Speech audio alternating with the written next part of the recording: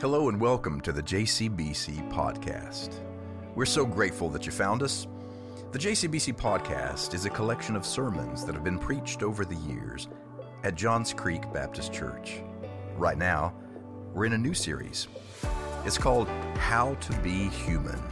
We hope if you're in town or close by, you'll stop in and join us 11 o'clock Sunday mornings. Until then, subscribe and follow along.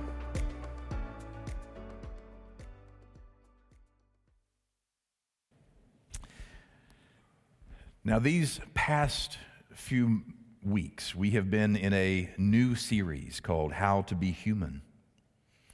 And what I've attempted to do in these messages that God has laid on my heart is lay a foundation about what it means to be a human being in the eyes of God. We began with the notion that when God created humankind, God thought it was a very good idea. And part of that very good idea is you.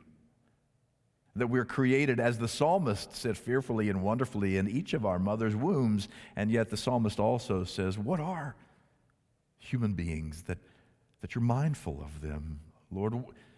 That you're even thoughtful of who we are. We're made just a little lower than God, the psalmist says. And yet you have crowned us with honor and with glory. Created in the very image and likeness of God, though at times we don't really reflect that image, do we? That we're created in such a way as to bear the very image, to contain the very DNA of the divine, but not just the image of God. We settled a couple of weeks ago that we're created in the likeness of God. In other words, we are made in such a way to be able to live like we are made in the image of God. To be fruitful and multiply in this world, to be creative, and not only be creative, but to do what God does, which is care for that which is created. With a kind of royal responsibility, we're charged to care for the earth and all that is in it, including one another. But because we don't always act like that, we are in need of a Savior. And because we were in need of a Savior, God came in the person of Jesus. Colossians 1:19 reminds us that in this person, Jesus, the fullness of God was pleased to dwell. This was the one who claimed for himself a title that we don't use a whole lot. You and I call him Son of God. We call him King of Kings, Lord of Lords, all these regal titles. But Jesus preferred one so much simpler, Son of Man. The truly human one, the one who can show you what it was intended to look like from the very beginning. Jesus said, I came that you might have life and have it to the fullest. This is what made Irenaeus of the 2nd century say that the glory of God, the thing that brings God the most delight, is to see a human being who is fully alive. But the trouble is, you and I go through seasons in this journey we call humanity, humankind. We go through the seasons in which we will have experiences and encounters, or maybe seasons of experiences and encounters that begin to diminish the very God-likeness in which we were created. We will go through suffering and loss and pain and rejection. We will go through seasons in which we succumb to self-defeating patterns of sin that in many ways unravels who it is that we were designed to be from the very, very beginning. In other words, I may want to put it this way, we will go through some seasons that actually dehumanize us. Sometimes we think that, well, we're going to sin just because we're human, but really sin is the very thing that dehumanizes us from what God had in mind in the very beginning. And I want to talk for just a few moments to somebody who may be feeling a little dehumanized today. To someone who may be sitting where you're sitting and you're thinking, all of this sounds so very good, it sounds so very clean, so neat, that God has designed life to be so full and abundant, that you could somehow live content and at peace with one another and with God, and yet something has happened in your journey, or maybe a series of somethings that has dehumanized you. So I want to talk to you for a few moments about becoming rehumanized in a dehumanizing world. And I cannot think of a better story than the one we have right in front of us in Luke chapter 8. It begins in verse 26 with these words. Then they arrived at the country of the Gerasenes, which is opposite of Galilee. As he stepped out on land, a man of the city who had demons met him. For a long time he had worn no clothes, and he did not live in a house, but in the tombs. And I want us to stop right there for just a moment, because sometimes, as it is with sacred scripture, there's so much crammed within the simplicity of a verse or two that we overlook how much is being proclaimed. There was a man who is said to have been a man of the city. It's an interesting phrase, a person of the city. It's used in other places in the New Testament, including the Gospels. In one place, it happens the night that Jesus goes to the house of a Pharisee to have dinner, and this woman of the city comes in and pours this expensive perfume all over his feet, and everyone in the house knew what she did for a living. The woman of the city had a notorious vocation. Can we just keep it PG and leave it there for a moment?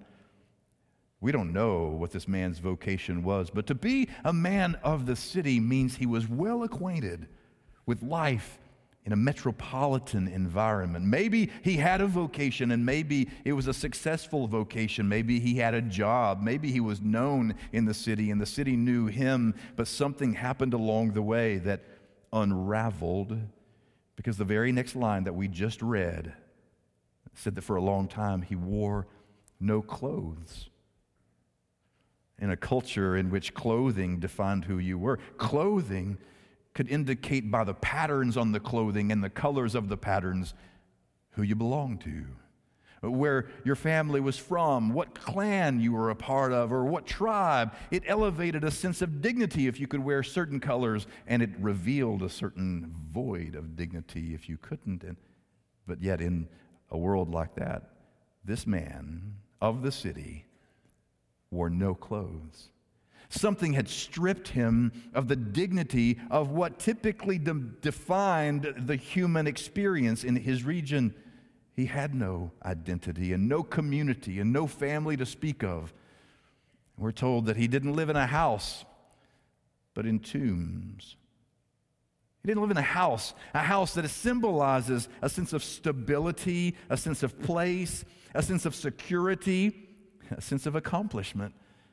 He didn't live in a house, but lived, a curious phrase Luke gives us, he lived in the tombs. Nobody lives in tombs. The only ones who reside in the tombs are they who have died. Luke is wanting us to imagine the reality, the possibility that you can walk through life looking alive, but be dying on the inside.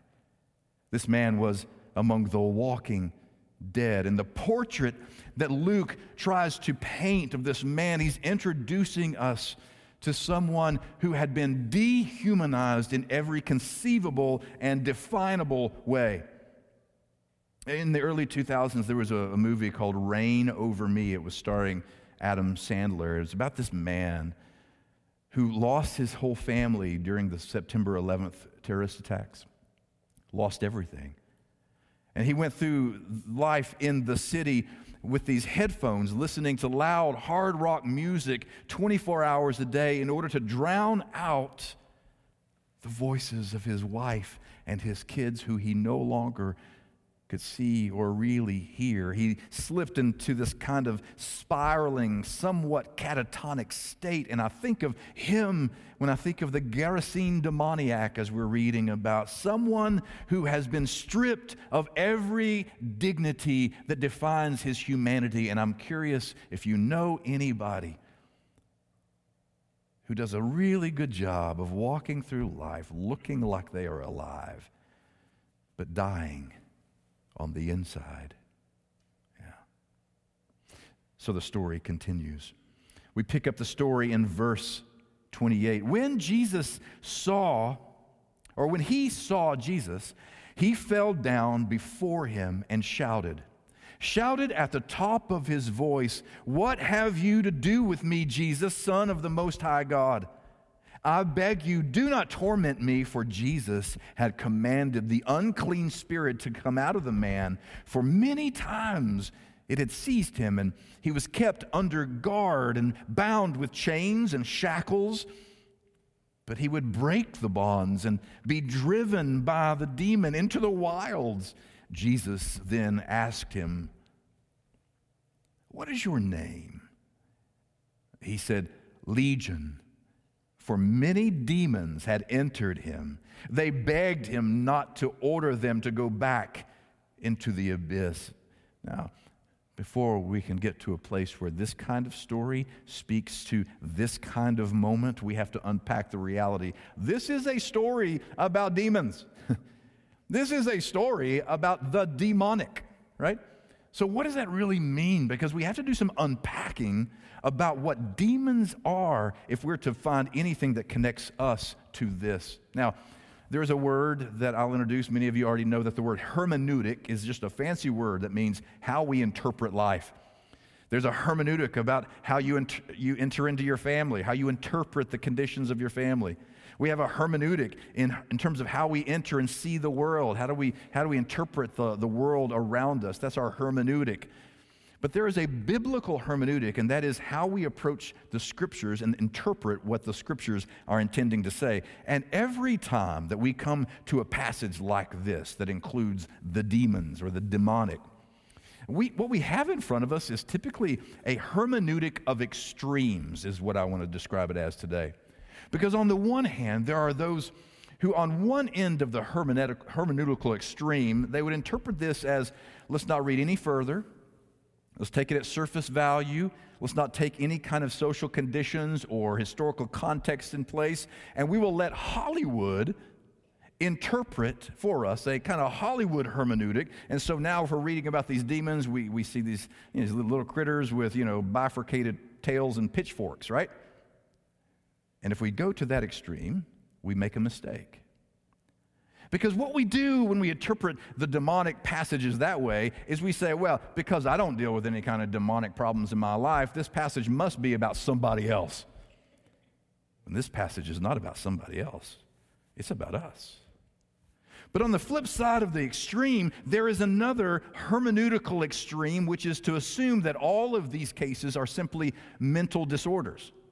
And in which case, instead of letting Hollywood give us our hermeneutic, we let the DSM-5 give us our hermeneutic. The DSM-5, the Diagnostic Statistical Manual for Mental Disorders, version number 5, is where we go to help identify clinically certain mental disorders that are deserving of either care or medicine or treatment or therapy. And it is a valuable tool in helping interpret where we are and those who need particular kinds of care in this world. But if we go to an extreme and only interpret every demonic passage as simply a mental illness, and there's some truth to that, there's some truth. Is it possible that we might be able to find some of these conditions located in the DSM-5 and understand what this man or others may have gone through? Sure, yeah. But if we leave it there, you know what we do? We do the same disservice to the text and to ourselves as if we took on the other hermeneutic. Because we say, well, because I don't have a mental disorder, then this passage must be about somebody else who does. When that's not true.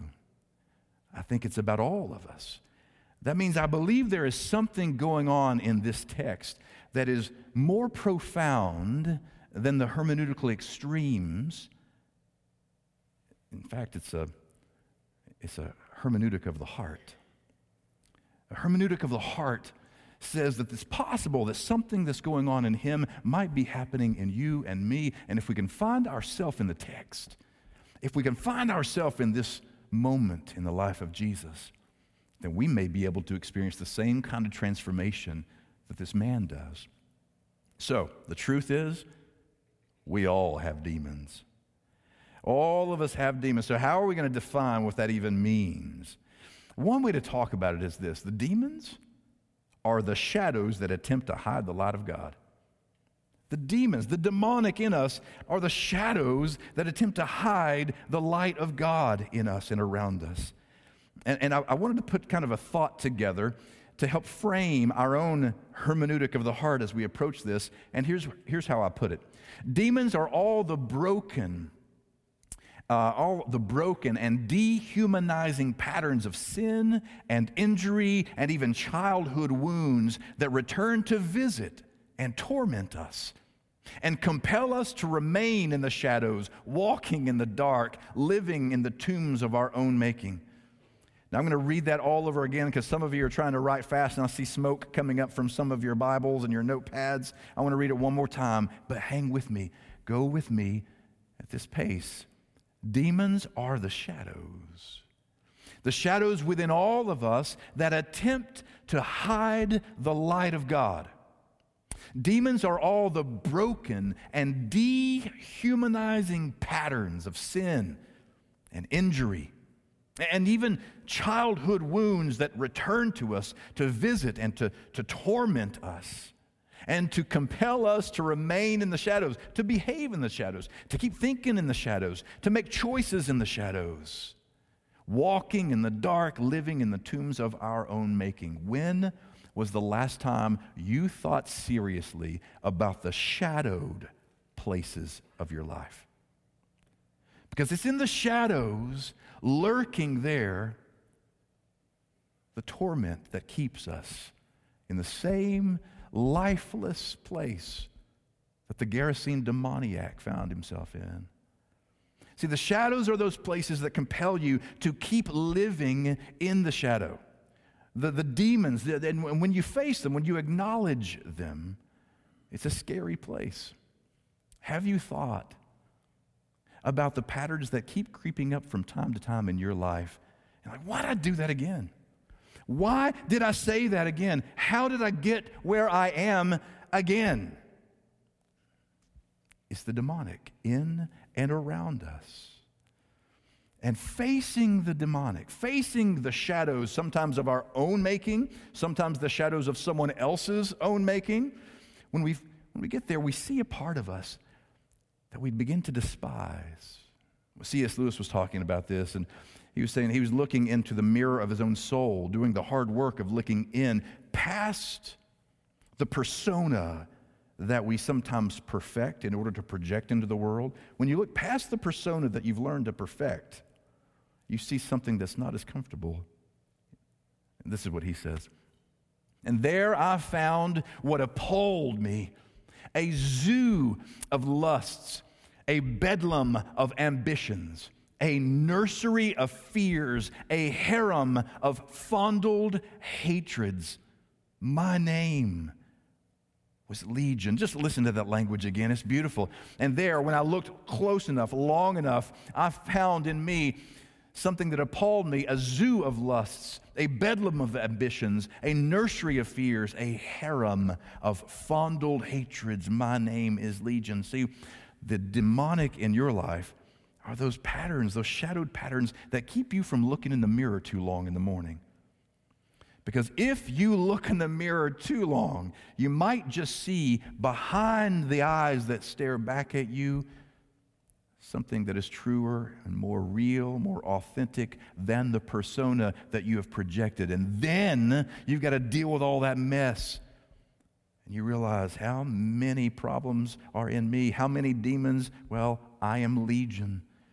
The legion is a military term used by the Roman Empire, a military term that describes as many as 6,000 trained soldiers.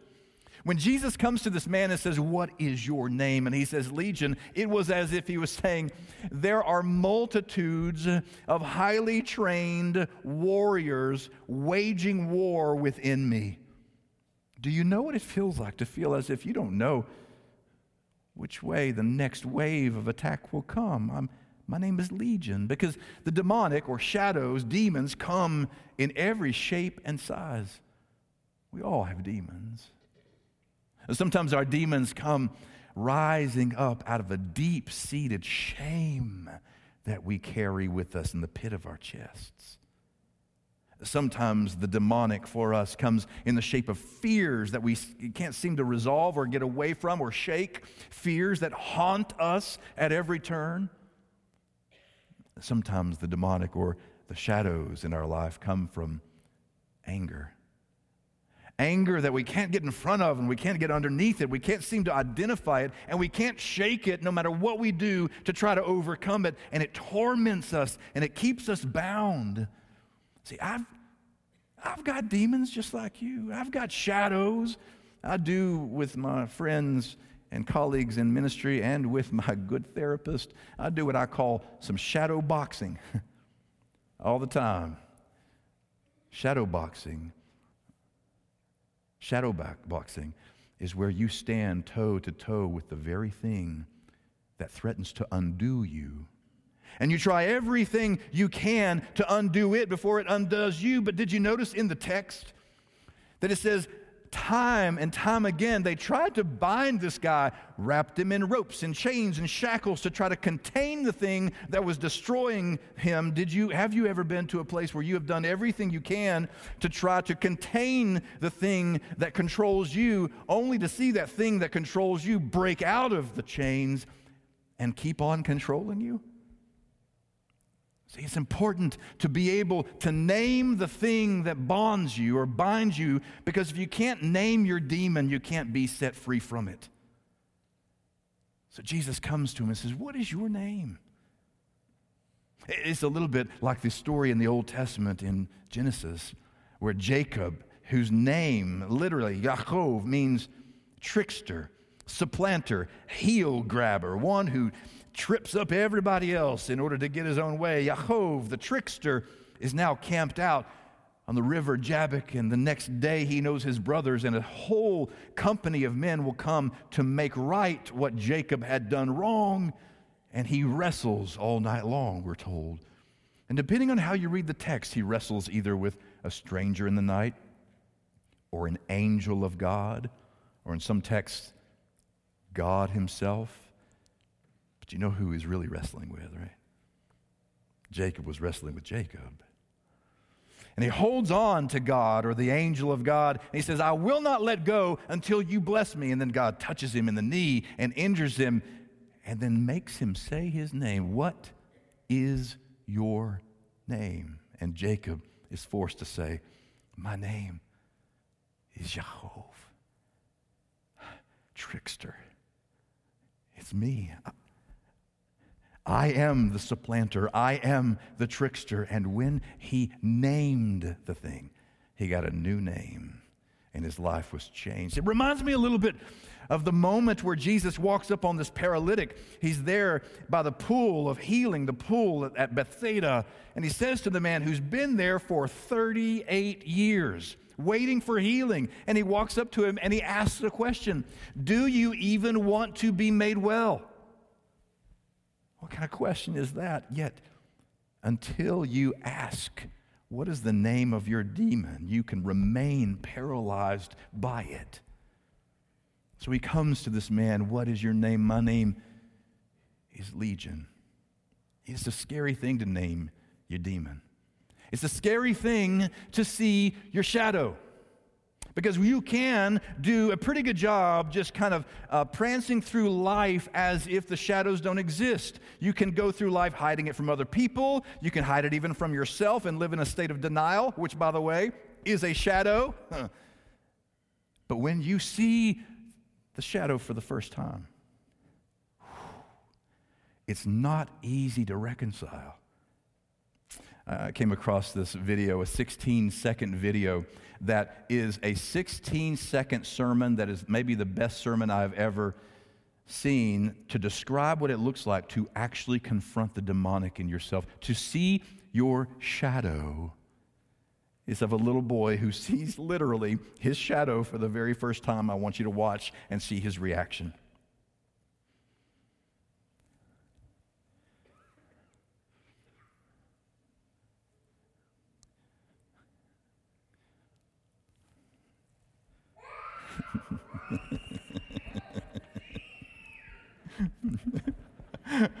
I don't just watch it. You got to watch it again. Watch it again. Watch it. Play it again, there, Gene. Watch. Look, I walk and it walks. Wait, I hide, it hides. I step out in the light.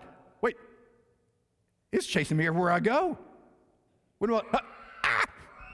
Right? I took that video and showed my therapist. I said, that's what I got to talk about. Because every time the pattern emerges again in me, my own sin pattern, my own fear pattern, my own shame pattern, whatever you want to name that demon, I am legion. Every time I see the shadow, I want to scream like this little boy, like, oh no, you found me again. But until you see the shadow and name the shadow, that shadow will haunt you the rest of your life.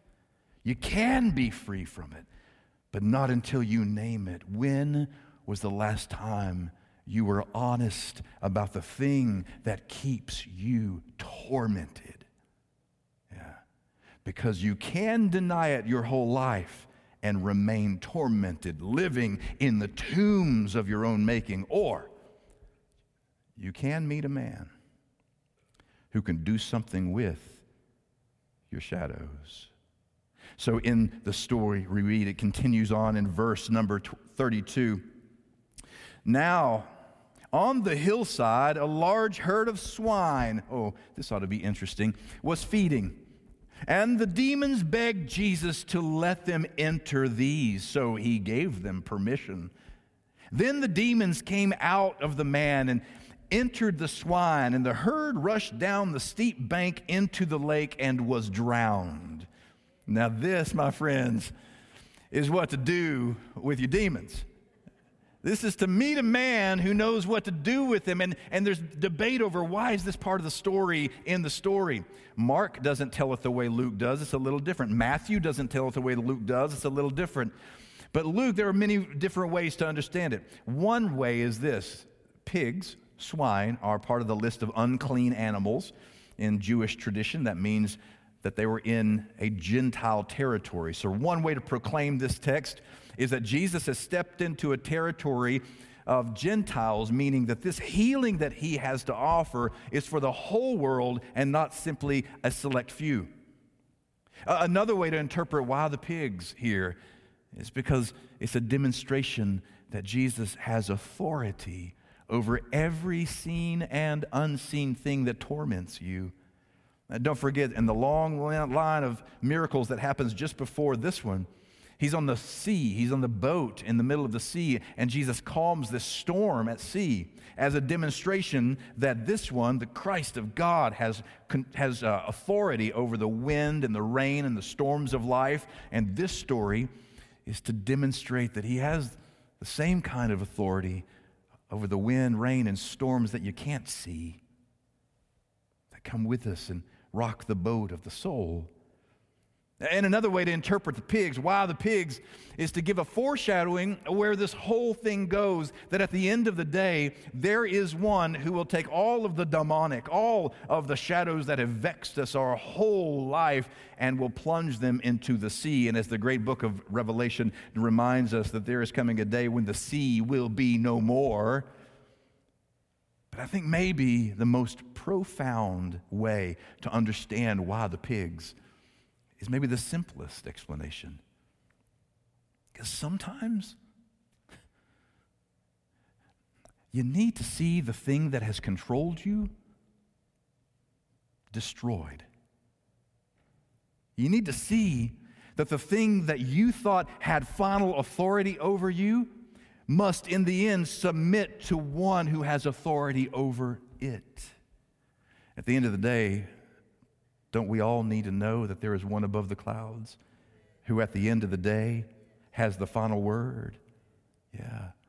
And so he comes and he sends them into the sea to demonstrate that even the thing that controls you will not control you forever. That there is a freedom that comes through Christ that can only come through Christ. That there is a relinquishing. See, I was in Nashville, Tennessee one year preaching. I was in college. And sometimes you just got to see the thing that controlled you destroyed, right? So I'm preaching this sermon at this church in Nashville.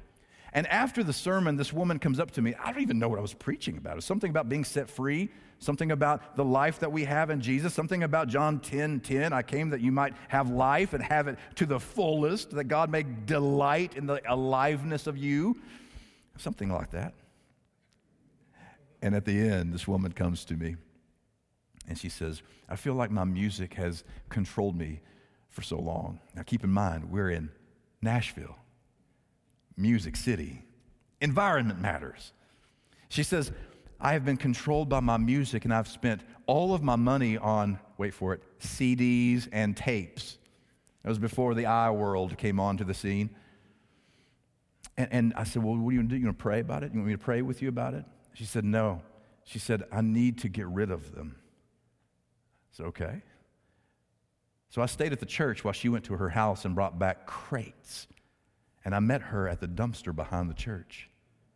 I felt a little bit like Judas because I was saying to myself, Marcia, man, we could sell all this and give the money to the poor. What a waste. Or I'll take some. I mean, you know. Yet we met at the dumpster, and she gave me some, and she held some, and I said, these are not mine to destroy. They're yours. And one by one, she ripped the tape out of it. She broke the CDs. She broke the cases to the CDs and dumped them into the sea and walked away free. Now, did she have those demons return? I don't know. I just know that sometimes you got to see it go. C.S. Lewis talked about this too. In his book, The Great Divorce, he talked about, and of course he uses great imagery and imagination to describe the mysteries of God. He says there's this angel standing outside in the court of heaven, and this oily, shadowy man comes, broken by life. And on his shoulder, there's this red lizard that represents his demon, represents his shadow, represents all that has held him and made him live in the shadows and live among the tombs. And this tail of this lizard was like a whip that kept tormenting him. And he would whisper into his ear constantly the lies like a tape recording that kept him living in the tombs, these voices, these lies that he kept believing. And the angel said to him, do you want me to destroy the lizard? No, you can't destroy the lizard. I can destroy the lizard. Do you want me to destroy him? No, you can't, because if you destroy it, you will destroy me, because he believes the lie that we all believe, that sometimes we become dependent upon the very thing that is destroying us. And we think that we can't be separated from it because sometimes we prefer the unhealth that we know over the health that we don't know. But I can kill it. I can get rid of it for you. No, you can't. Don't touch it as the angel begins to touch it. See, you can't do it without killing me, but I can do it without killing you. But see, it even hurts now as you're reaching out. And he said, I didn't say it wouldn't hurt. I said it wouldn't kill you. Isn't it interesting that in this story, the man cries out to Jesus, don't torment me. And we mix it up a little bit thinking that it's the demon speaking, but it's the man who says, don't torment me. Because he's been tormented enough, and sometimes we believe that we would rather stay in what torments us than go through the pain of freedom. The angel said, I can. I didn't say it won't hurt you, but it won't kill you. And he takes the lizard, and he breaks the lizard, and it falls dead. And suddenly, the man begins to stand upright. He rises.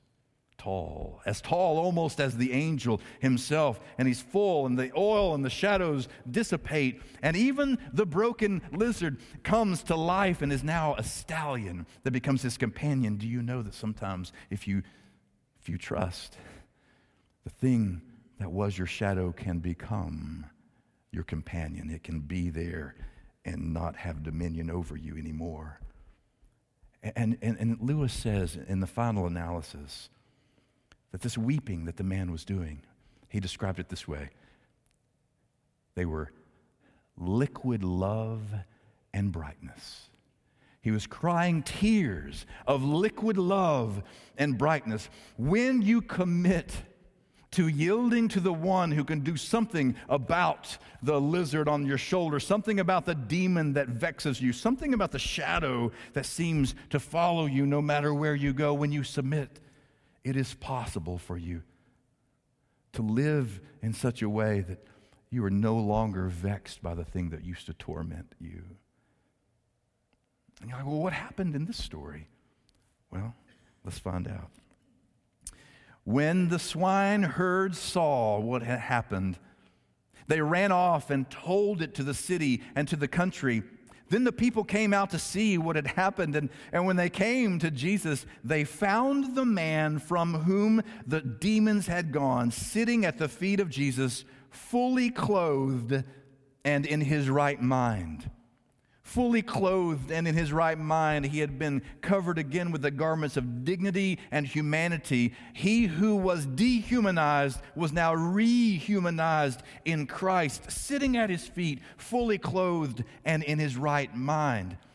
See, shadows may dance around for a while, but my beloved sisters and brothers, don't forget that you can't have a shadow without light somewhere.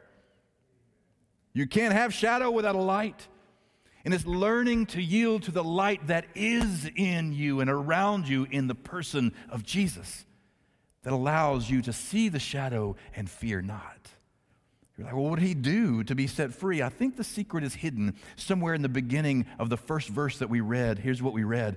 We read, as he stepped out on the land, a man of the city who had demons met him.